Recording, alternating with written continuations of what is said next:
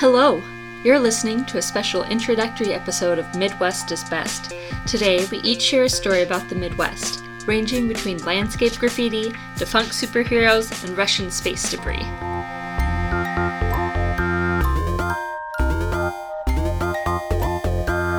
Let's get started! Yay! Welcome to Midwest is Best. We're doing our first episode. We're off to a strong start, as you can tell. Yes, we definitely can all clap at the same time. That's an editing secret. No one will know how long that took us. Thank God for Hannah. Here we go. We're already throwing out names. So since we've been talking, I'm Hannah, the clapper extraordinaire. So we are three friends from college. We all went to UW-Madison, which is part of why we think that Midwest is best. And we'll have a little bit more about ourselves in a minute, but since we've already been talking for a while, we thought we could start off with just who we are specifically. I'm Hannah. I am mostly from Wisconsin, though I've lived in a couple other states, so that'll kind of inform a little bit of what I think of what we're talking about. My name is Alyssa. I am completely from Wisconsin. I have not lived in another state, although I do now currently live on the border of Wisconsin and Minnesota. So, I got some crossover. Stretching those boundaries. And I'm Megan. I have lived in Wisconsin my entire life, but my dad grew up in northern Michigan and my mom grew up in Iowa, and they met in the middle. So I have family in both and have traveled the Midwest quite a bit to see family and things like that. I love it. I love all of them except one state in particular, but we'll talk about that later. Now that we know each other's names, that we'd go into a story that kind of exemplified our experiences with either being Midwesterners or experiencing the culture and history of the Midwest. Megan, do you want to go first? I would love to go first because I just love my story. So as we do more episodes, you guys will figure out that the Midwest loves its weird roadside attractions. There's giant orange moose and bicycles and just weird stuff all over the place. But my favorite is the Big M in Platteville, Wisconsin. Not only because I grew up near it, it's just this really cool park and this pretty area, but it doubled as a torture device for my brother growing up because obviously the M stood for Megan. And I convinced my little brother of this, and it doesn't help that my birthday's on the 4th of July, so there would always be like this huge party, and people would be shooting off fireworks, and we'd all go out to the M, and it just made him insanely jealous. And I like to think that by torturing my brother with this, I was carrying on the grand tradition, because the M actually started as a huge prank.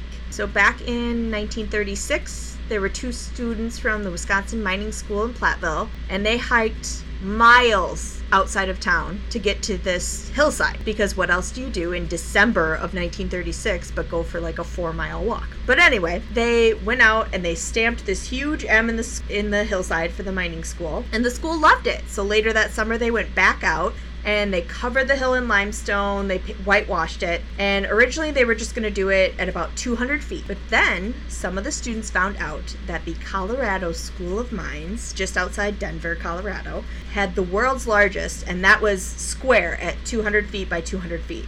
So Platteville decided to make theirs 241 feet by 214 feet. Now, the only reason I know that is because when I was in Denver last summer, I was on a tour because the world's largest M is near the Coors Brewery.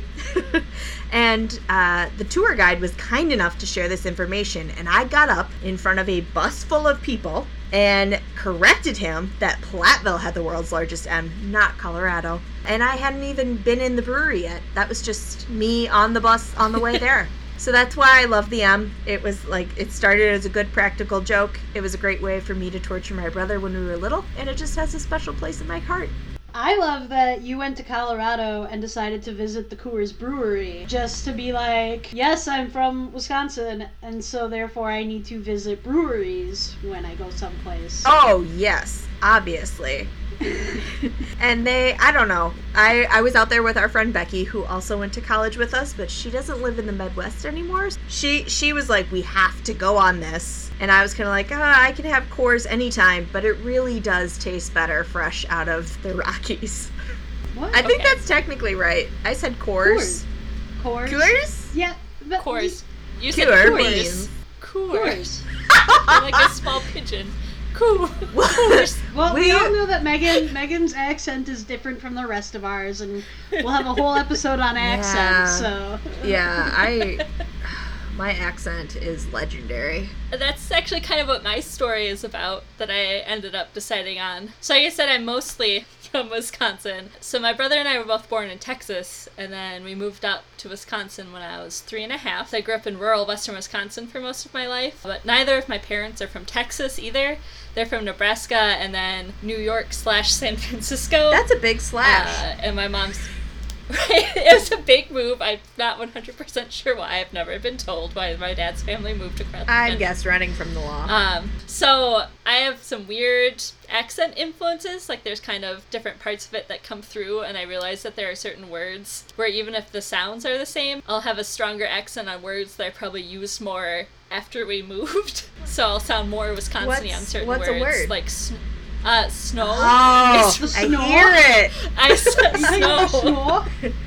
My snow boots. So, since I grew up in rural western Wisconsin, not only do we get the rural accent, but we're right in between where all the stereotypical Midwestern accents come together.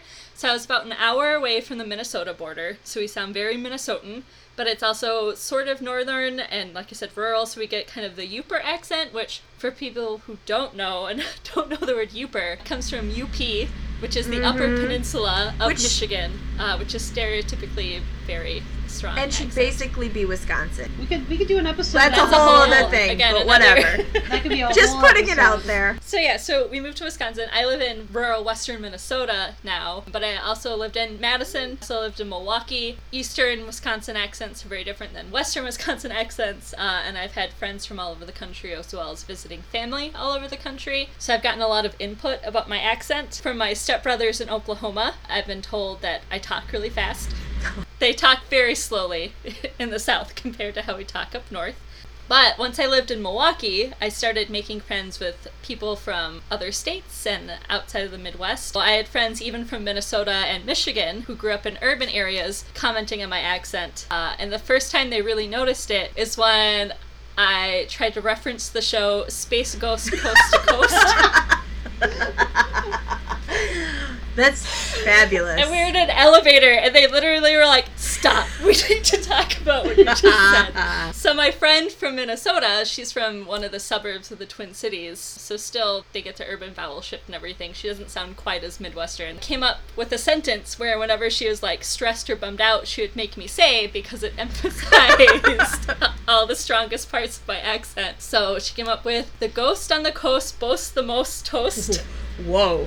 Because by the end, you can't even understand what I'm saying.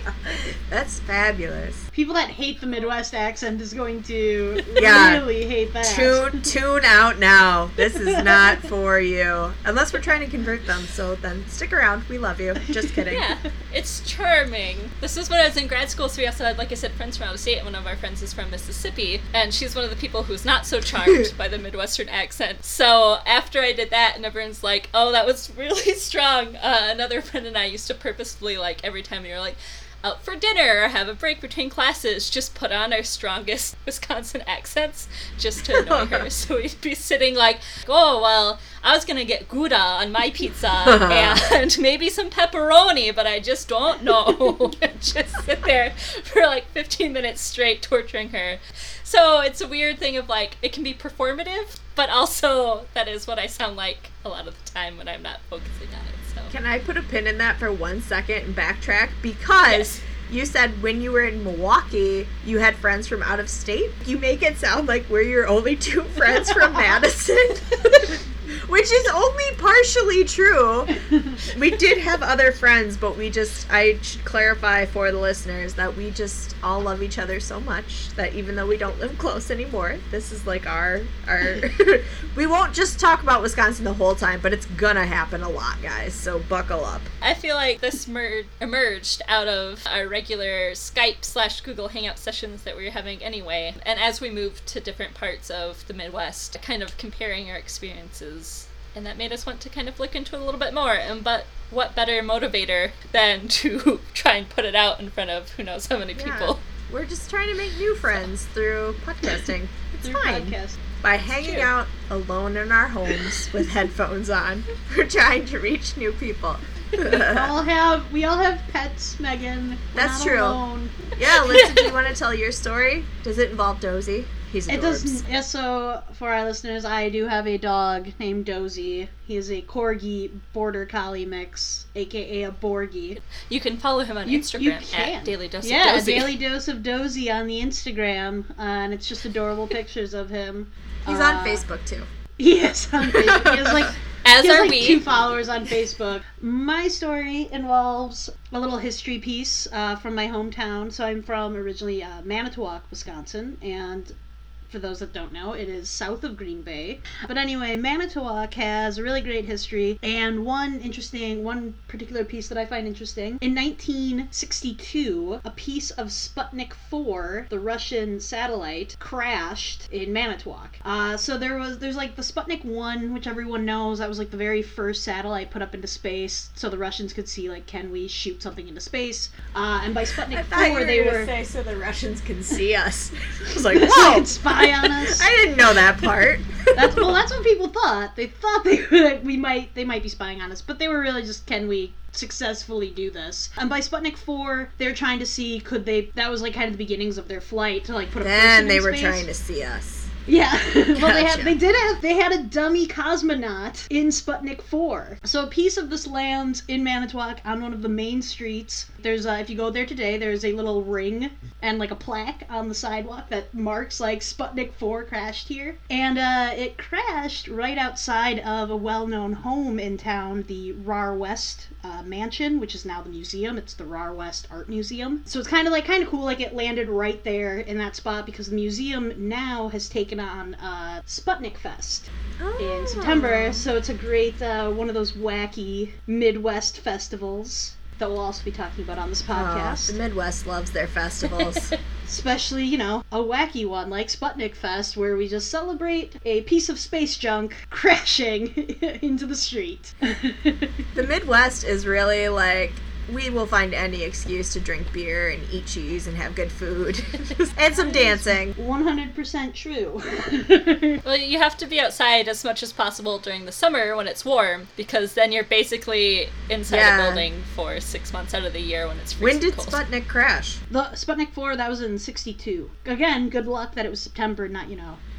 Yeah, if it had been January, no one would have been outside to find the space junk, and it would have just gone unreported. They would have gone to warm up by it, like, oh, this burned up and it's kind of hot now. Sweet. So yeah, each person, has their own unique experience with the Midwest. There are other people who talk about it, but a lot of times it's perhaps a little more formal. And we thought it'd be great to get a perspective on Midwest and its ups and downs and the good things and bad things from people who have lived here their whole lives and who really appreciate it. A lot of people like to make fun of the Midwest. I feel like it's an easy target, especially for people who don't know a lot about it or think they're above it. Yeah, as Hannah said before, part of the reason we wanted to do the podcast, when we were going to UW-Madison is a really big university, so you had people from all over the country and all over the world coming in, and there would be, I don't know, you'd get a little, people would laugh at your accent or like, oh, you're a local, but there's a lot going on in the Midwest.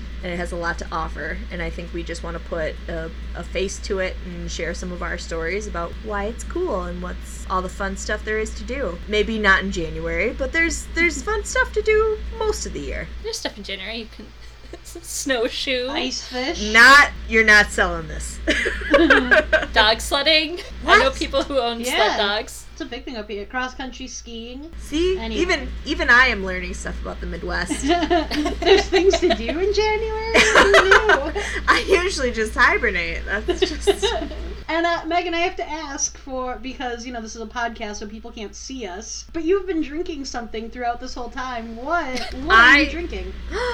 I am drinking good old Potosi, very delicious beer that is brewed and distributed near me. I was actually talking to a gentleman who's writing a book, and he had done craft breweries of Wisconsin, and there's actually more breweries in Michigan. But we won't talk about that, because all the good ones are in Wisconsin. We'll talk about all the states. There's very few things I refuse to talk about. Just that one state that we won't name. Yes. We hope that it was entertaining to listen to us this first time. We're still getting the hang of everything, but hopefully you don't hate our accents and you don't hate the Midwest. If you do hate the Midwest, keep listening. Yeah. Learn to love If you do hate the Midwest, talk to us. This is about opening a dialogue. Our next episode will be considering the Midwest in general, defining the Midwest, which is something that is difficult to do. It depends on who you talk to and what you're doing it for. We will not claim any definitive answers, but we will let you know what we think about what defines the Midwest. And that was our very first episode of Midwest is Best. Thanks for listening. We would also like to thank Kola, an artist from Milwaukee, Wisconsin, for releasing their music under Creative Commons licensing. You've heard their song Till It Last in our intro, and right now under this outro. This podcast is also released under Creative Commons. Share and share alike. You can find all of our episodes on iTunes and anywhere else quality podcasts are found. You can also follow us on social media. We are Midwest is Best Show on Twitter, Instagram, and Facebook. You can also find our website at midwestisbestshow.wordpress.com.